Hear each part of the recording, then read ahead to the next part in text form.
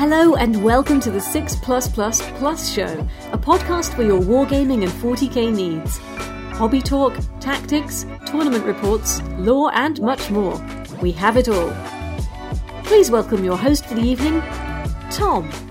Good evening, ladies, gentlemen, and twisted homunculi, and welcome to that 6 Plus show. I am your host, Tom, and I am extremely excited because today I am joined by one of the 40k greats and one of my favourite content creators, the one and only Archon Skari. Hello, everyone. How's it going? Thanks for having me on. You know, I thought there you were going to say an additional 6 plus. And I was like, I'll take all of the pluses. Just keep going. Yeah. So it's I think that with the moniker 6 plus because a 6 plus is a thing, right? It is. It's, for anybody who's new to the game, okay, we add pluses for the layer of saves. Yeah. So 6 plus for a save, 6 plus for an invulnerable save, 6 plus for a feel no pain save, which is a very Drukhari thing. 5 plus. It used to be, you know, now I guess it'd be a 5 plus. Yeah. But look, thank you so much for coming on. I'm super excited to have you here, and what we're going to do today is we're going to chat all things Drukhari. Obviously, you do loads of stuff. Right up my alley, you do loads of stuff, and we'll talk about that in a minute. But I was super keen to get you on to chat Drukhari for our State of Play series. We talk different factions and sort of check in at different points in the meta, in the editions, to see where we think they are. And the best people to ask are the people who love and know those armies inside out. So obviously, with Drukhari, there was only going to be one person that I was ever going to be happy to land. So we pulled it off. Not the spider, no. Me. I see. There's a lot of pride in this. I didn't know what I stepped into. You will. Yeah, I get to play Lawrence in a week and a half. Do you actually? Oh, so, that's exciting. Yeah, that's super exciting. That's it's been many years of coming. So little sneak peek there. I should be in England August 15th. 14th? Oh, brilliant. No, 16th, the Tuesday. Yeah. I'll also be at Warhammer World August on the Thursday. So if anyone wants to come say hi, August 18th, I'm going to be at Warhammer World from... Okay. Is that a Thursday? Is that the Thursday? I think it is. If that's in the week, I might try and get up there. I'll be there in the morning. Yeah, August 18th, I'll be there in the morning. I'm going to be there from morning till about 6 p.m. And then, so if anyone wants to come hang out, or I don't know when this comes out, but if this comes out before then, hang out. We'll definitely try and get this out before then. We're gonna be out there, and then I go play Hellstorm Mikey on stream in the evening. Oh, fantastic! Be a fun proper time. Tour. Yeah, that's exciting. That's very exciting. I'm hitting the town. It'll be great.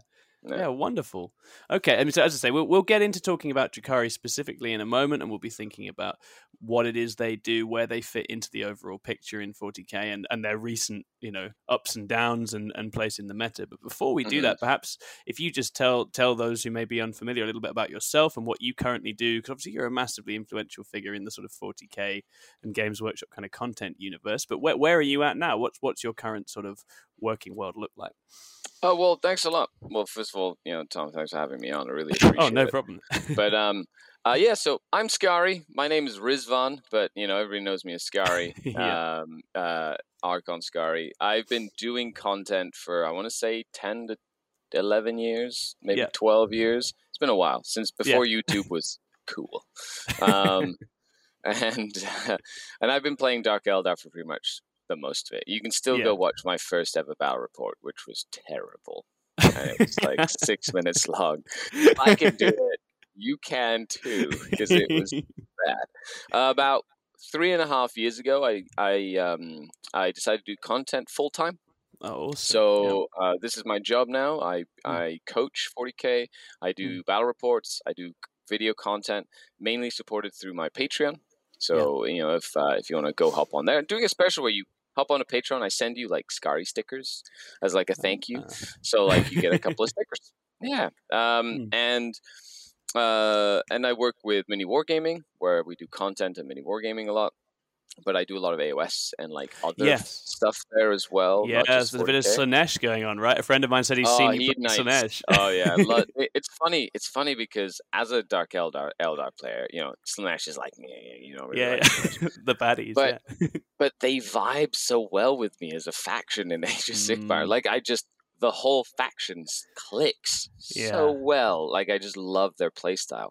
Yeah, because it's I very think Dark Eldar like. You know, that's it's like the thing. very, One of the you know, the cool things about Slanesh and Dark Eldar is the way that there's a lot of similarities, as you say. There's actually almost a mirror image in some ways in what they try to do and how they play games. So exactly, yeah, and really cool.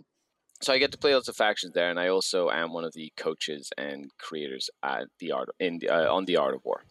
So I do a lot of stuff with them as well. Yeah. So that's me in a nutshell. You find me on YouTube, Twitter, Instagram, and podcasts like this. I love chatting. I'm a glutton for my own voice, and it's exciting.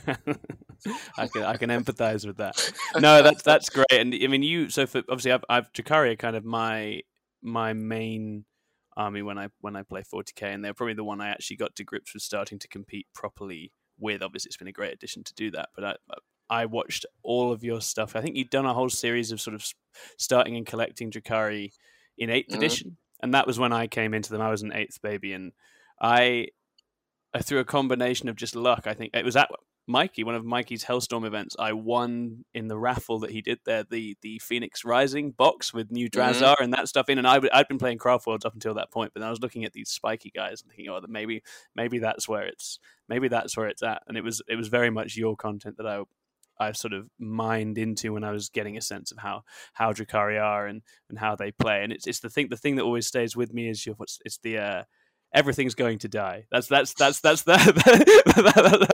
pointer from you that really stuck with me. Like everything is going to die, but you have to make sure it dies in the right way.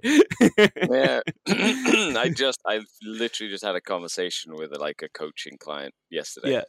About this exact thing, you know, because he was like, you were going through like one of his games and like the where he kind of moved his units and models, it was like not aggressive enough, you know. And I was like, you know, you have to remember everything in your army is just gonna die. It's just gonna die. And I like live by that mantra. It's about where it dies and how it dies, right? Exactly. You have to control that. It's not that it's not gonna die. Like we're Dark Eldar, we are very squishy. You know, like we this just dies.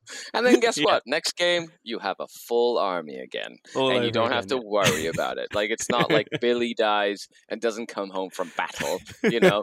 Like you get to use Billy again next game. Yeah, which is very Drukhari at heart, right? Both the sort of disposability and the regrowth and coming back again. That all feels super appropriate. And I think that was one of the things that it's funny because when Drukhari was strong, like really strong in 9th, what I would say to people was like, you know, I've been raised to play this army knowing it's all going to die, and now it's not dying. So something's gone wrong. It's definitely still there. You know, people didn't bring enough chainsaws. Okay? Not enough chainsaws. Yeah, exactly. But that was when I knew something was wrong, and it does. Fingers crossed, it does feel like we're heading back to that place where, you know, going out and dying gloriously, but playing the game. Yeah, you could play the game. Like the way. I think especially in the meta at the moment when it comes to like 9th edition and the Nephilim pack, which we'll be getting into in a little bit of detail.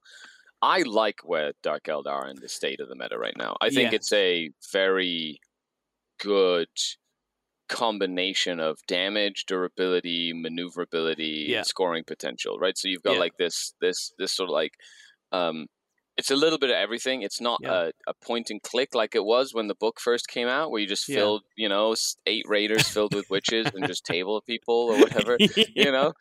Like it was like turn 1, move. Turn 2, everything kill dies. everything. Okay. Good game, you know? It was so brutal. Sure. That's why I played with my beast packs, because I was like, I need to play beast packs. I even played bad Craft Worlds when the book was good. Oh, really? Wow. We'll talk about it, because I think that the psychology of the long-time player who's suddenly confronted with the book that overtuned is something I really want to mine into, because I think it'll be really interesting to hear how you found that. But I mean, we'll start a little bit more general, and just, I guess, for the uninitiated, what is it about Drukhari for you that you think makes them special, keeps you coming back? What's the sort of the magic with Drukhari? What is it that they do? What's their place in the overall picture of the game? What brings me back to Drukhari over and over again is the fact that I haven't played with every combination that I think is possible, and I'm still having fun. Yeah, absolutely. Right, and I think that's the replayability of this book, at least for me, as like a Drukhari aficionado, right? Like somebody who's very invested in the faction. I've been playing them since the book that you have right behind you on the shelf. I thought that might be the case. That's the book that I started playing, you know what I mean? Yeah. Back in the day when Raiders looked bad and everything looked bad and everything had 80s, crazy 80s hair. And but that was the thing is, back in the day, like in that book specifically, there was like maybe one competitive build. It was how many Dark Glances can you put into an army? Yep. And a Jet Bike Archon, because he was just silly. But then you have, like, right now you've got Cabal, Witch Cult, Coven, right? Yeah. They're like 3 completely different factions. Yeah, totally different. And I've had lots of fun playing Cabal only, Witch Cult only, and now the Coteries Coven only. So I've been playing, I can play all 3 separately. I play them together in a real space raid. And then there's like so many different combinations you can do. So many. In a real space raid, you can do like Black Heart and Prophets of Flesh and Strife, or you can do, Red Grief and like Poison Tongue and Dark Creed. Like there's so many different combinations. And then you can go with the multiple patrol style list, where instead of a homunculus, you take like Warlord Drazar or, Killy Archon, Killy Wit, like Succubus, then you get access to all the Strife stratagems if you're going to do it that way. Or, so, and I still haven't, even with the amount of games I play, the thing that brings me back is I still feel I haven't exhausted all the cool combos that I want to try. Completely. Right? Yeah. And I think that's what so I can like play something weird and wanky, and it might not be, right? It might not be the most competitive. Oh, no. But it's going to be a fun combo or a fun sort of like combination of rules that nobody else can do. Like nobody else can go, I'm going to have a Cabal Raider carry Coven and Witch Cult and a Mercenary. And then they get out and go into a Witch Cult Raider. Yeah. Whereas most factions are like, well, I need to use my transport for my thing. You know what I mean? Yeah, like, I can't. completely. They're not taxis. We're like, everybody hop on, let's go. We're not fussy. Yeah. Exactly. No, it's because people talk about like deep books, right? That's something you hear, and there's the sort of the deep book is something that factions really love to have. And you're right. There's just nothing like this, I don't think, in the game. I think in terms of the fact that you've essentially got 3 armies within a book, each of which can wear, like 5-6 different skins very happily, and you can the weighting and the balance across them, you can completely mix up and change every time. I quite enjoy. Especially when the book was strong, I quite like rolling. Roll and see what combination of things am I going to do? Right? Do I get Red Grief and Coven of 12 and Obsidian Rose? Great. And whatever it is, you can build something cool and do something interesting with it. Like it's super super good in that sense.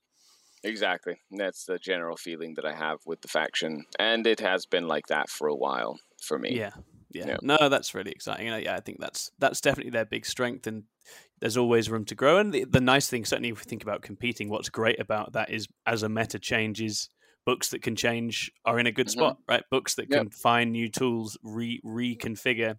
I remember there was the era when, and there was one of the eras with this book that I probably did the best was when we had that Volkite era. All the Volkite appeared, and all this damage 2 was flying around with Grey Knights and Thousand Suns, and then suddenly it was like, right, Artists of Flesh, Coven, let's go, let's get the -1 damage. Yeah, everybody wants that special ability. Well, let's just shut that down. Okay, let's play on our turn.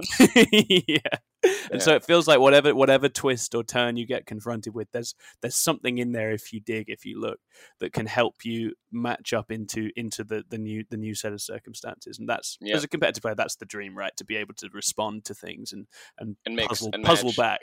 you have to be flexible. You can't be married to any sort of like one thing. And I've always said this: like, if you want to get good at your book, play a game. I'm not kidding you. Play games and then read your codex again. I don't care how many times you've read your codex. Play a game and read your codex again. I played about 10 games before I reread my codex because I was being silly. And that's when I figured out that all my Strife got +1 to charge. against Oh, some wow. people I wasn't engaged. And I was like, wait a second, this would have made all of these games so much easier. Yeah. So don't be Yeah. afraid to, like, even a grognard like myself. Like, you can still learn some stuff. Like, read your codex after your games. Yeah, no, that's super exciting, and you're absolutely right. And it's that post game thinking and retooling and going and just checking what different units do is super cool. You obviously, I say I'm an eighth baby. I'm relatively young in the overall status of sort of competitive 40k, but I guess I was really curious over sort of the long durée, over the long term playing with Drukhari competitively. Where have they kind of fit in? What sort of position have they typically occupied? Because they've not been a heavily played army, have they? Until possibly even now this they're edition. not. Like, Yeah, even this now. edition, they I think they peaked at what, 10% of the meta. Like, they 13% maybe when it was like everyone was on the Dark Eldar train except me. So, but right now we're back to like normal. It's like 2% of the meta. It's very slim again. You go to like a 60-person tournament and like 2 people will be playing Drukhari or something. Like, we're very, and I think that's like iconic of the Dark Eldar. Yeah. Ever since I started playing them, I go to 60, 100-person tournaments. I'd be the only Dark Eldar player. And that was even going in through 7th edition. Nobody played Dark, like very few people played. 7th maybe a little bit, or 6th I think there was a few, but it was more like mixed Eldar, more like than just straight up Dark Eldar. Yeah. Because you had to put in Eldrad for Doom and things like that. Which is a whole other story. Yeah. But they've always been a fringe army that is iconically very hard hitting, but doesn't really take a punch very often. And that's kind of like, they're fast and they hit hard, right? Yeah. And most people go, where are your incubi, right? Like, that's kind of like the question that you'd get asked. Because back in like 4th edition, you had a raider filled with incubi, right? Yeah. And someone would go, what raider is the one with incubi? You'd be like, this one. And that was like target priority numero uno. Get that thing dead. Like, that thing needs to die. Right? And I think... Which is still the case. Still the case. Yeah. Except now there's 3 different raiders with 5 that's it. Try and have a whole load of them, Exactly. So, so that style hasn't changed, and a lot of the times, like back in the day, it went from, oh, you play Dark Eldar, nobody plays Dark Eldar, don't they suck, right? To nowadays, to then being like, oh no, you play Dark Eldar, roll, right? Yeah. To now being like, oh, they're Dark Eldar, cool. You know what I mean? Like, even like it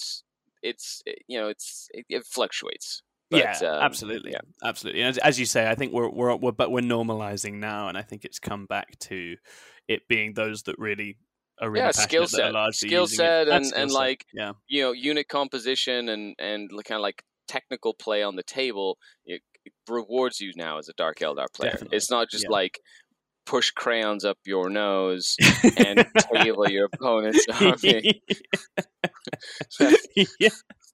Which was very much the place that it was at. For a bit. No, you're right. You're absolutely right. Yeah. And that I think is nice, and it's a relief to feel it coming back to that place, right? And as you say, they're glass cannons, they're the hard hitters. I feel like they're kind of an anti-elite army. That's kind of always like, I love when I'm playing Drukhari, I absolutely love it if there's like, here are your really expensive noble champions. I know where they are. I'm quicker than them, and I know I'm going to hit them with something that really hurts them. Like that's always when they seem to be at their best, is when they're toppling something armored and elite and expensive. Yeah, they're really good at it. They've historically been like the kill Marines. Yes. Like sort of army, right? Yeah. There was maybe like a little bit of time when Iron Hands were really stupid, where like the Marines could kill you back a lot faster than you could kill them. That sort of thing. When it was like, I'm going to have 6 Iron Hand planes or whatever the hell those lists were. It was horrible. Whatever. That was that was just silly. The game's been silly at times. Okay, you younglings don't even know. Okay, there's horror stories I could tell you of combos that you could do, which were ridiculous. Okay, and most of you started playing during COVID and have no idea what you think Harlequins were bad or Tyranids were bad. Let me tell you a story. Yeah.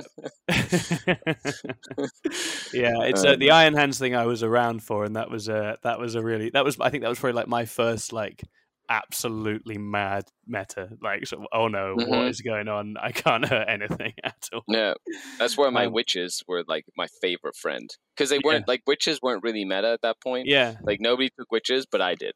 Why? Oh, interesting. Because of the net.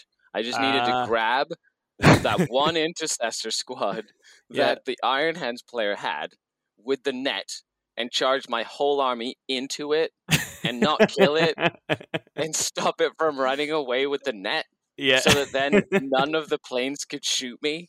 That would be like... That'll do it. That would literally be the one reason I had it. Anyway, there was like ways around it, but it was like you had to like really stretch into the corners of like technical play and be like, this is what's gonna help me win or whatever. Anyway.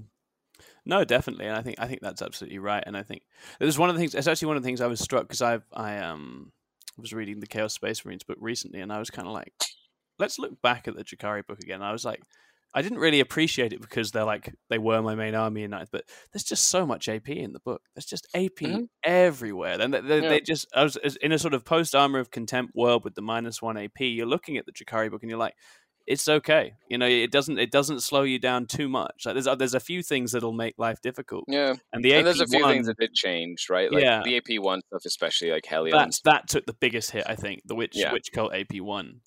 But however, you can take Strife, get the extra AP, just cost you some CP. You know what I mean? So there's ways around it. If you're running Grotesques with AP2, you can make them flayed ones or whatever they're called. Covenant 12. Covenant 12. Yeah. I like Covenant 12. Yeah. They're extra AP in there too. But yes, Dark Eldar just has options, and I love it. Yeah. No, super, super good. And so obviously we've alluded to it, but obviously 9th edition saw a rise. I've labeled it in here a rise, but it was more like a sort of catastrophic sort of meteor effect of the Drukhari book dropping into a meta of, as you say, of Space Marines, really, of power armor all over the place. And Drukhari comes out with this super strong book, lots of very cheap units, and we murdered everyone and for like just 5 months, killed 6 everybody, months even. And it was outplayed everybody. Amazing. In terms of the sheer numbers and the sheer scoring and the weight of bodies and the AP, and it was an insane time, and a lot of people came onto the faction. A lot of people tried to pick up Drukhari. Less of them are still around now. But I guess for you as both a Drukhari veteran, but also someone who's constantly played and scrapped through different editions with Drukhari, how was that? how was dealing with that at your end? 2 things. Number one, as it led up to it, that was my biggest fear. Yeah. That was, and I had been talking about that, hey, what do you want? What do you not want? I was like, I don't want this book to be crazy good. Like, I don't want it to be a book that everybody is like playing just because it's super strong. Yeah. That was my greatest fear. That actually came to be. So I was very sad about that. On the second hand, I'd been playing Drukhari for 10 years while they were crap. I really enjoyed crushing people for a good, like, month or 2. Yeah, like, it's nice to have that month. Unequivocally, like, cackling on my side of the table while their soul just exits their body and their like eyes glazed over because they just couldn't do anything about it. So I did enjoy like a short period of time. And then of course it was COVID, so we were playing a lot of like TTS and stuff like that. Yeah. And then of course so I played a couple of tactical tortoise pods and things like that where but more and more like it came down to like it was just like I didn't have to think. I hate not having to think when I play a game. Like it was me lining up. I didn't care if I went first or second.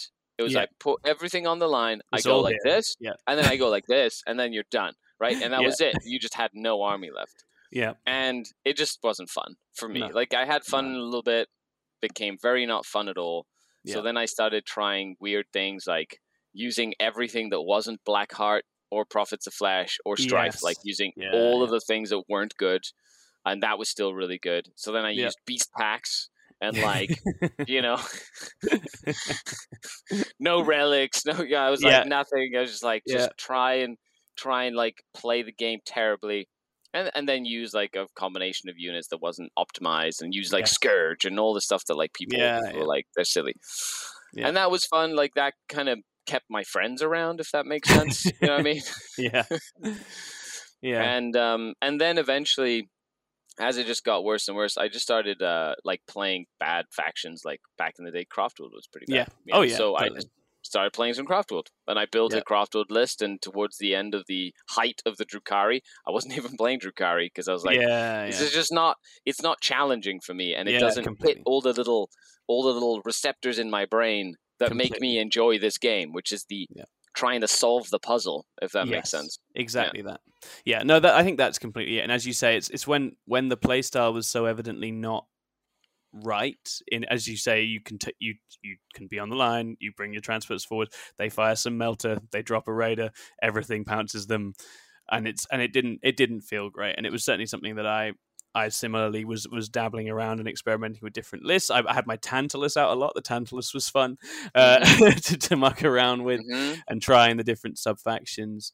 And I guess some books then did come out that had, you know, strong answers to them and made life difficult, but it did take months before it felt like they were once back. AdMech came out, you know, that was like, okay, AdMech was like a toss-up. You know, who goes first? Did the 6 AdMech planes table you, or do you like rush at the AdMech and like win? You know? Yeah, very much so. Yeah, but I'm actually really happy that we've passed that point. Oh, totally. Yeah. You know, I'm a huge fan of what the updates that they've been doing to the game. I feel the meta is the most balanced it has been. Oh, it's super good at the moment. Ever right now. The game feels in a good spot. Yeah. No, I completely agree. And I think Drukhari got handled really well.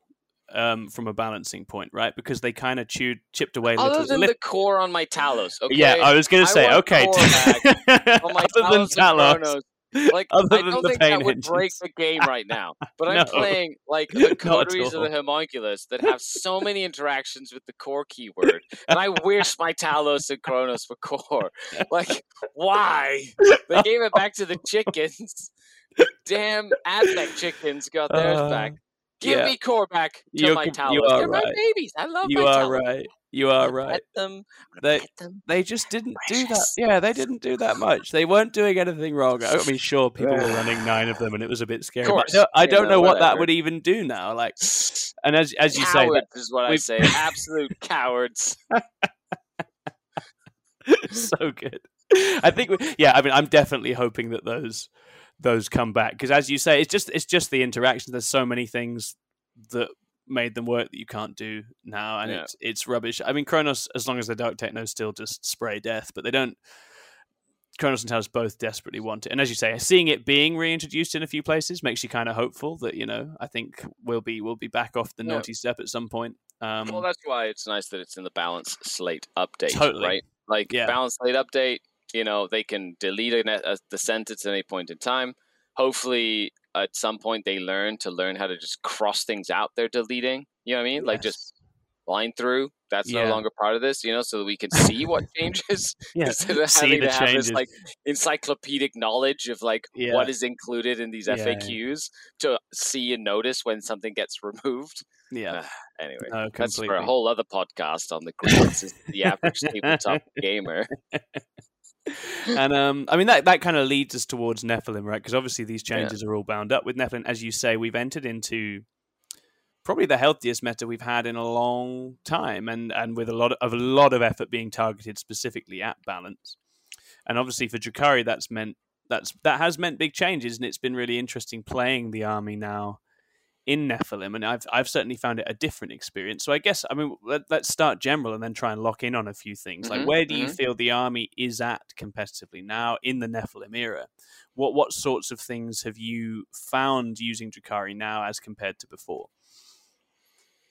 Well, I've been testing. So my view, at least right now, of the Yeah. entire Nephilim state of the meta is Mm. from the lens of the World Team Championship Yes, team of event. course. So you of have to course. understand, like, for the last since the release of that book, all I've been doing is playing team-based events and Yeah. team-based lists Yeah. that are very much designed differently than your average Of course. take all comers list. So I will have to revise this statement once I play games after the WTC, right? Like, Sure. mainly because I'll be playing more varied lists that don't have like a very designated purpose, you know. However, from what I've seen in terms of numbers and statistics, the Dark Eldar seem to be in a very healthy 50 to 55% win rate. Yeah, completely. It's fine. That it means that you can win or lose every game. You know what I mean? Like, you have the tools at your disposal to win or lose a game. Completely. I've definitely been seeing the trend of continuing of the multiple patrols.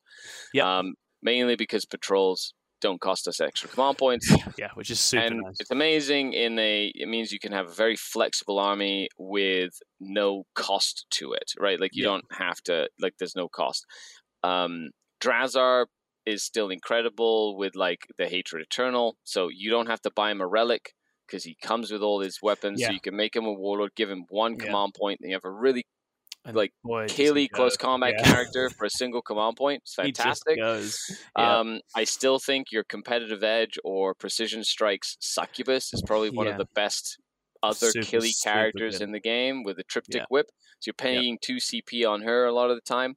And then, you know, if you're running the triple patrols, a fight last Archon, like cheapest chips, just with a fight last, boom. And then you've spent 4 pre-game CP, you have 2 to start the game with if you need anything for like a lightning fast or whatever, or like a fire and fade early on. So in terms of a core, I feel like most of the competitive lists build off of that. Oh, definitely. And then you've got grotesques are like still amazing. They're still fantastic. Super good. Yeah. 15 of them I would recommend. You know. Wow, I've never tried 15. I have 10. I haven't gone to 15. 10 is good. If you're doing the triple patrols, you can do 10. Right? If you know, the key here is if you're doing triple patrols, it's 2 units of 5. But then you need to make sure you supplement it with the 15 incubi. So you have 15 incubi in your 6 mandrakes, which I would always take the 6 mandrakes. Yeah, mandrakes are incredible. Awesome. Yeah.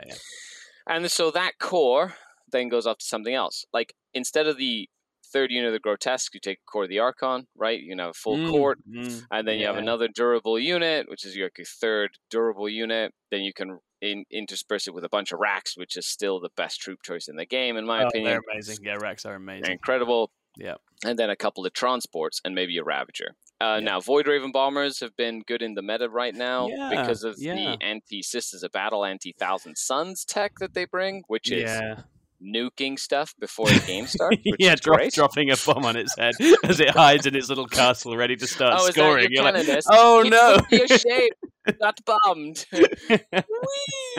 You know? Oh, is that Ahriman? It would be a shame if he got bombed too. You know, so I've never tried that on Thousand Suns, but I would love to because they are one of my least favorite nuts. And when do you ever see a Thousand Sun army with a Rhino? Like, never, right? Never. So like, you put 2 Void Raven bombers down and go, well, we'll see what happens, and then like, I've had games where I go first, bomb, kill 3 characters. That's the game. Like, they don't have any of their psychic cards anymore. They can't do any of their stuff yet. It's done. Like, that's it. That's before I even moved anything else in my army. I'm like, man, fly off the table. Goodbye, army. You know, shake hands. Okay, we can play for fun if you want. Let's rewrite. Which has happened to me before in a tournament. But then, you know, and I feel like we're flexible. We don't have the best secondary scoring in terms of Nephilim. No, and that's the big change, isn't it? That's the big change. Yeah. Like, we heard the Prey went from like almost an auto take to it's very risky now. It's super risky. Instead of like averaging 12 to 13 points, you'll average 6. You know what I mean? Like, it really cut that down, and they don't have we don't have the free extra point for our deployment zone like Necrons do. Filthy Necrons. And but I do like the life that was injected into something like Take Them Alive, which Yes. I Yeah. am actually really enjoying that secondary. I feel it Yeah. works very well into my personal play style. Yes. Because I can kind of hide, and then I can commit in bursts for like 3 turns to That's it. try and Yeah. get like 5-5-5. You know what I mean? Like 5 Yeah. turns, Yeah. 5 Yeah. points, 5 points, 5 points, and max it out, or get like a Yes. high score on it. Yeah. And it's a great way of taking Assassinate without taking Assassinate. That's getting it, 'cause you points. get that bit more flexibility, don't you? And getting Yeah. points for killing stuff that's not a character. You know what I mean? So like you can kill transports, you can kill like a whole bunch of stuff, and it's great. I haven't tried Fear and Terror yet. I feel like it could be good in certain matchups.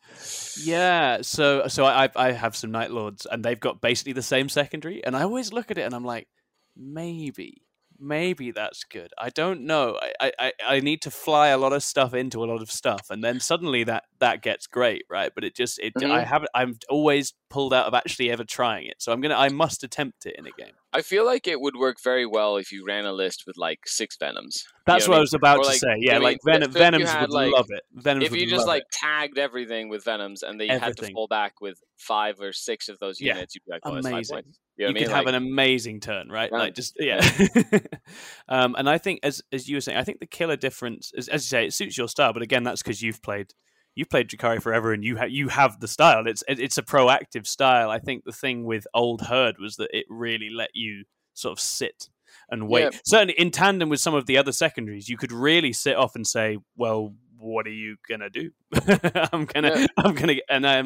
think with the new secondaries in Nephilim, it feels like we're back to proactive, go and do things, and stop them doing stuff as well. That matters now. Yeah, taking points away from your opponent. So, like, standard-wise, retrieve Nephilim data and, like, banners. Like, I'm picking one of the two normally. I'm picking either engage or behind enemy lines. Yeah. Normally, it's one or the other, depending on how aggressive I have to be. And then I'm usually taking, like, Take Them Alive or No Prisoners if I'm playing, like, Necrons or, Big Game Hunter, or so you Bring It Down or whatever. That third one is like the flex pick, really. Yes. Yeah. Whereas the other ones are very built into like how I play the game already. Completely. And it just depends on who I'm playing and what mission it is. Yeah. No, completely. And I think that third one is the tricky one, and that's the one where you have to pick carefully and make sure you make it work, because Herd was always in a good category. That was the thing about Herd. Even when it was good, it was still in a category like Stranglehold, Engage, Behind, and stuff that was great. Yeah. So now that it's less relevant, you realize you need to build very carefully with the rest of the secondaries now. Yeah, it's a little harder depending on how you play, but in the Hammer and Anvil missions, right? So you got Recover the Relics and the Scouring, for example, which are the two, Hammer and Anvil, like hot, like hamburger style deployment, right? It's like squished and and Herd the Prey was fantastic then because it was like 4 points. Like every time you got 4 points and your opponent had to like get past that halfway point to come up and challenge you. And then your Light Grotesque and Incubi could eat them, right? Yeah. Now it's just half as effective, right? Yeah. So even if you hold 2 all game long, you're only getting 10 points, instead of like only having to do that for 2 turns to get 8 points, whatever it was. So it's like, so you might as well just go behind enemy lines and like get 4 points by like just charging your opponent in their zone or whatever. Yeah. No, completely. And I think that's right. And I think that's the way in which they've adjusted Drukhari, I think, the most in Nephilim, to kind of get them in a place where they've got to go and do stuff and give opponents' armies the chance to be putting us on a timer, I guess, and making us come and play, which I think is how Drukhari should play. And so that's good. I mean, I guess I was there's a couple of things I want to ask you about, but one of them was, in the meta at the moment, are there any particular factions or matchups that you find particularly challenging? Is there anything out there that's giving Drukhari a particularly hard time? I think the thing that gives Drukhari the hardest time in interesting enough is Chaos Knights. Yeah, I find Knights hard. I find Knights are always hit or miss, right? Like Knights are always hit or miss.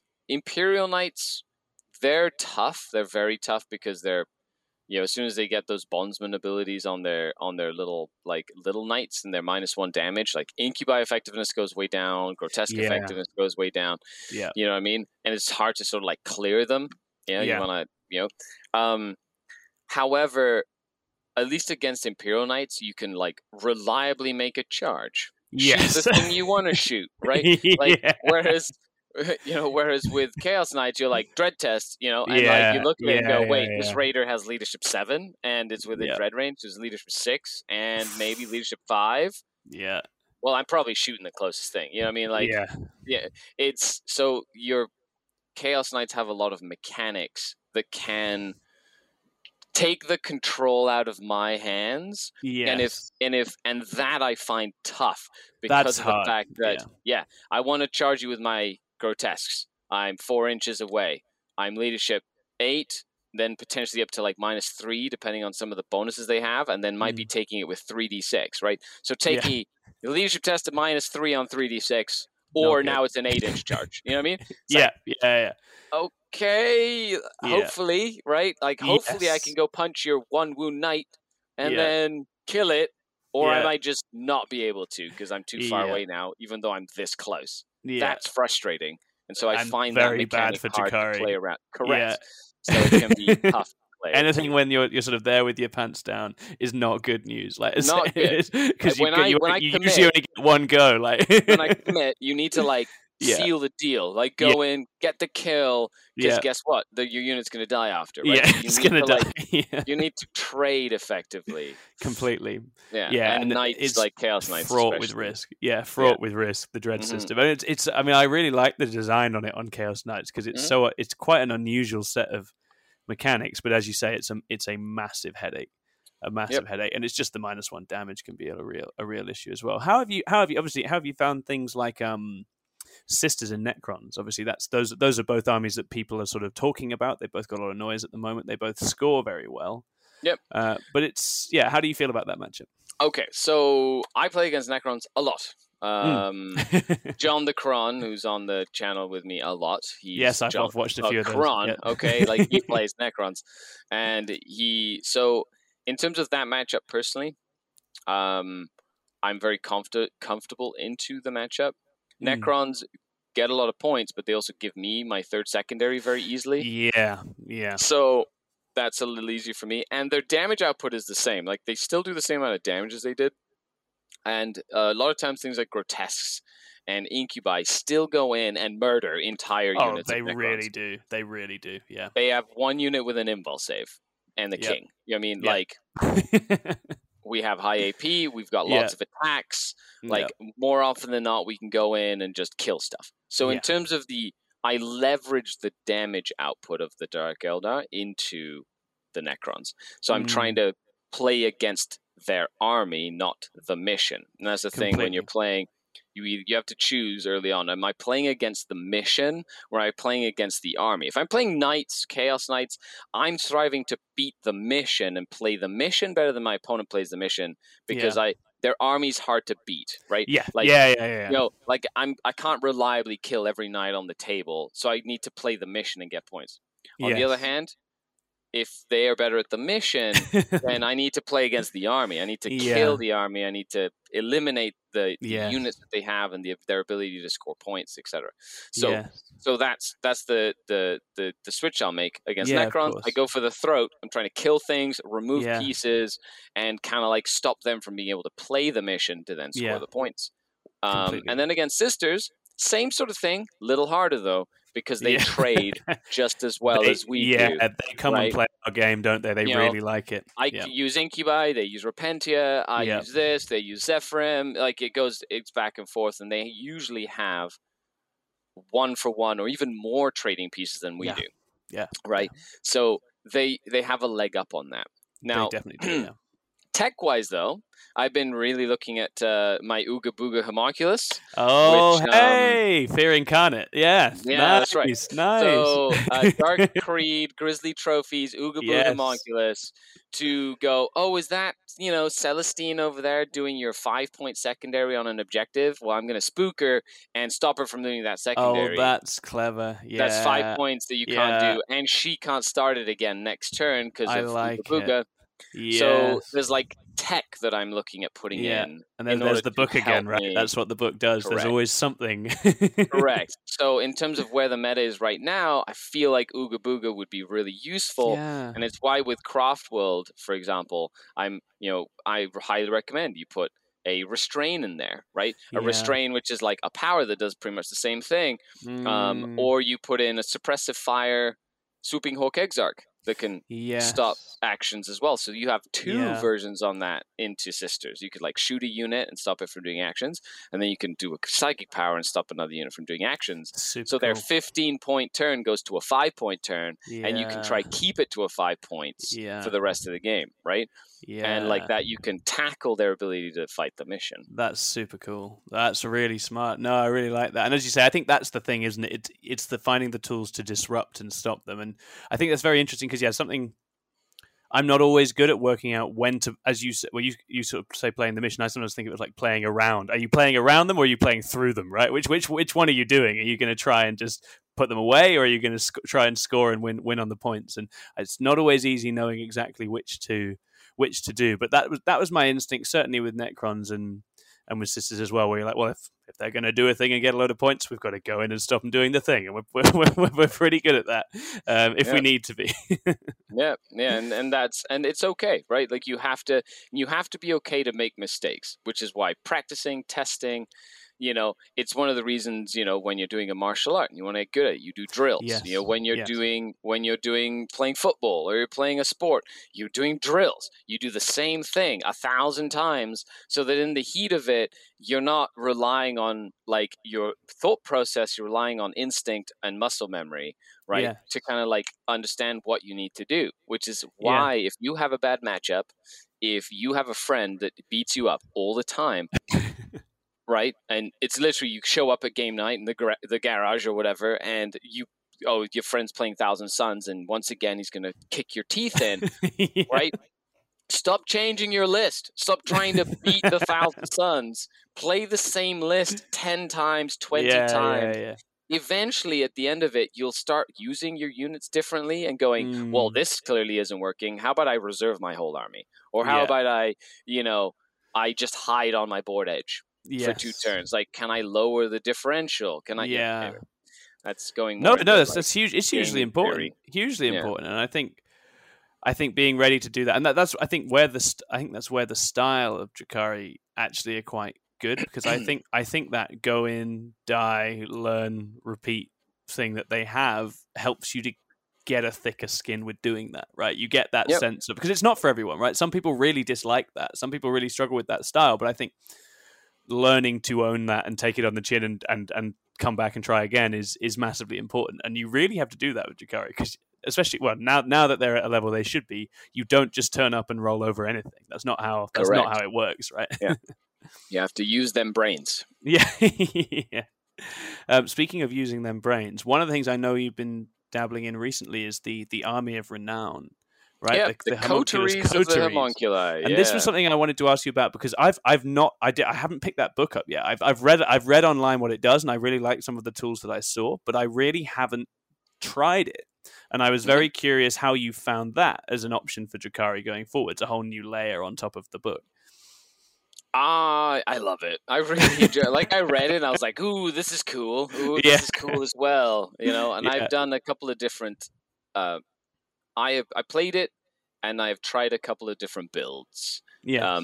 Eventually to the build that I've taken right now that I'm taking to the World Championship. Oh, it's going to the World Champions. Amazing. Oh, awesome. Yeah, so that's my really coteries are going in. So I started with like 120 racks, and it was just like a horde of racks. And, that was really fun until I ran into like Chaos Knights and got tabled in 2 turns. And then I was like, okay, that's a bad matchup. Yeah. So how can I prevent that from happening? So I put back in Raiders and Incubi to make sure I could have like some killing potential that had some speed, and I turned it into my style of army, which is more like tit for tat, very flexible, and putting like swift outflanking on a Raider and coming out a different side, and like deep striking and like basically not playing the game my opponent wants to play. But the thing about the coteries I love is they change the math.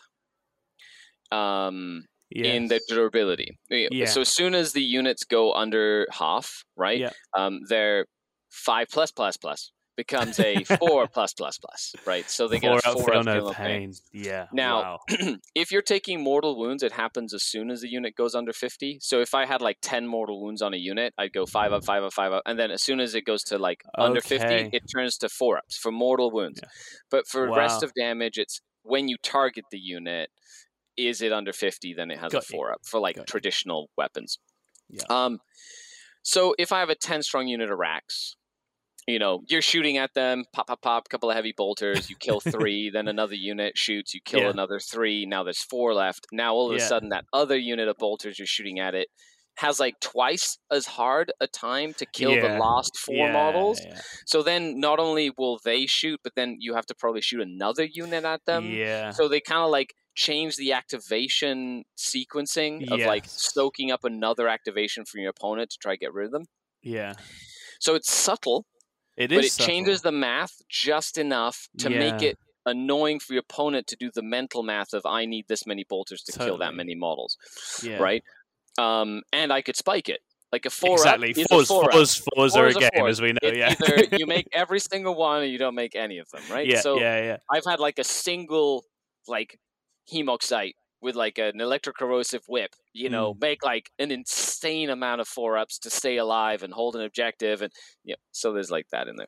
Yeah. Now, so that's one aspect. Secondly, the entire army gets full back in charge. Well, all the Coven stuff. Oh, wow. That's nice. That's very free. Nice. Yeah. Right? So all my raiders get full back in charge. All my racks, all my grotesques get full back in charge for free. Yeah. Which means I can peg things with raiders, and then I can fall back away and go peg other things behind those things with raiders the next turn. Yeah. And it just means that I can use my CP for other stuff, not fall back in charge, for example, which is great. Super useful, yeah. Very, very useful.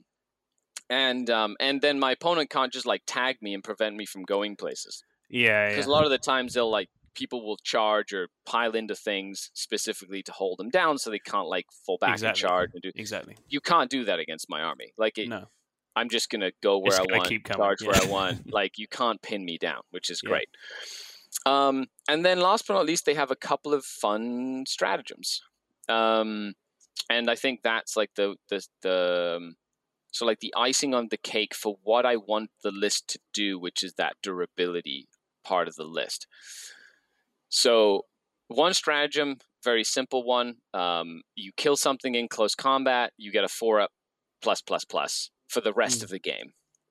So you can have a unit of 5 grotesques, kill a little unit of infiltrators or something, spend a command point, the entire unit of grotesques has a 4 up, feel no pain for the rest of the game. Yeah. And trying to get through grotesques with a 4 plus feel no pain is murder for my opponent. Yeah. So that's one thing, because I can then design units to be very durable. But if my opponent sends little screening units or whatever, it just helps for my army to like get beefed up, if that makes sense. Yeah. And second, there's 2 more. One is if I do a wound with a poisoned weapon. So I've got some ossifactors, so I can do it in shooting. If I do a wound with a poison weapon, I can spend a command point, then that unit will be -1 attack. Right? So I can do that on like a unit that has lots of attacks. All of a sudden, then that increases the durability of the rest of my army, right? Like if I can pull an attack off, I can do that in combat as well. So I can shoot a unit, -1 attack, and then get into combat with a unit with a poisoned weapon, and then give them -1 attack. So I could have like 2 units at -1 attack. And then when you kill a model in close combat, you can make them -1 to wound you, and the next time they fight. So then you could also be like, now it's your -1 attack and -1 to wound. My grotesque to have a 4 up invulnerable, like 4 feel no pain. Yeah. Good luck trying to get through them in the same, like at the rate that you were hoping to get through them. Yeah, it's the undercommitment, isn't it? That's what you've got so many ways to make that happen now. Right. So if you split fire, if you undercommit, I'll have 1 or 2 grotesques left, and they're just going to go around and do a world of hurt because you can't pin them down. They're going to go and charge something else. Yeah. And then the final nail in the coffin is a stratagem where in my charge phase, I can pick any Coven unit that is within engagement range of the enemy. And on a 2+, I can take away their objective secured, which wins you games. It wins so many games. Yeah, that's amazing. Oh, is that a unit? You know what? That's a very killy unit of 1,000 Sun Terminators. Yeah. Right? Okay. They're on this objective. I have a single rack left. Okay. So I'm going to move this rack onto the objective, and then I'm going to charge you with this raider and take away your OPSEC. And so this one rack is going to give you the finger. Oh, that's so good. It's steal so the good. objective from your 400-point unit. Excellent. That's amazing. Amazing. Yeah. I mean, it's wonderful, isn't it? It's super, super cool. And I think that was the strat I saw. I was like, there's just a whole mission in that, right? There's a mission. There's just so, as a competitive player, there's just so much that opens up. And as you say, that the throwing off of the math, because Coven, I guess, are always kind of our faction that do that, right? They're always the sub-faction that people get it wrong into, right? They don't. The Court of the Archon. Right. Like, people do not the court expect the Court of the Archon. People never expect the court. Like, that court is just so durable. For 150 points, that's like a 300-point unit of durability. Like, it is nuts. Yeah. It's the face when it's their first time. It's their first Court of the Archon, and you're like, oh yeah, okay, you've not seen this yet. You don't know how this is going to go. It's not going anywhere. Always me. Wait. How many attacks? Yeah, yeah. Because they hit so hard as well. Like, they're ludicrous. 24 from these 4 models? Yeah, the little Ogul it's just ludicrous. It's just like, oh yeah, so I absorb your whole attack, and now I hit you with 1,000,000 attacks. Yeah. Yeah, that's so good. Oh, wonderful! Right, I think that's covered all the ground I wanted to cover today. I think as you say, there's loads of reasons to be really optimistic about playing Drukhari right now. The army's in a good spot. You have to play well to win your games. You've got tons of tools with this fantastic 9th book, and I think there's loads to be excited about going forwards into a more balanced edition of the game as well. So, thank you for coming on and setting that all out for us. It's been wonderful. It's been a real pleasure to meet you. For anybody listening, I'm putting thumbs up. Thanks for having me. No, that was good radio. Yeah, it's been a really good conversation, and all the best of luck at the WTC. That's going to be super exciting. I bet you'll have. Thank you. Yeah, I'm very excited. I'm playing in the War Masters GT, which I think is 6 or 7 rounds of singles, and then I'm playing in the team event. So. And then I've got my England tour. So I'll be in England. I'm going to play Lawrence from Tabletop Tactics. I'm playing Winters. I'm playing on stream with Box. Yeah. Then I'm going to Warhammer World on Thursday the 18th. Be there or be square. And then I get to play Hellstorm Mikey before I head back. That is a fantastic I might extend my stay to visit family. Yeah. We'll see when I'm there. Yeah. Fantastic. Well, I hope it's all wonderful, and I really look forward to seeing what comes out of the various different games as well. Those all sound awesome. Brilliant. It's going to be a fun time. Thank you for listening, everybody. We will see you again soon. Have a great time, and no, don't let them take you alive. Yeah, no. I want to take them alive. I want to take all of them alive. They're mine. Bye, everybody. See you later. Bye, everybody.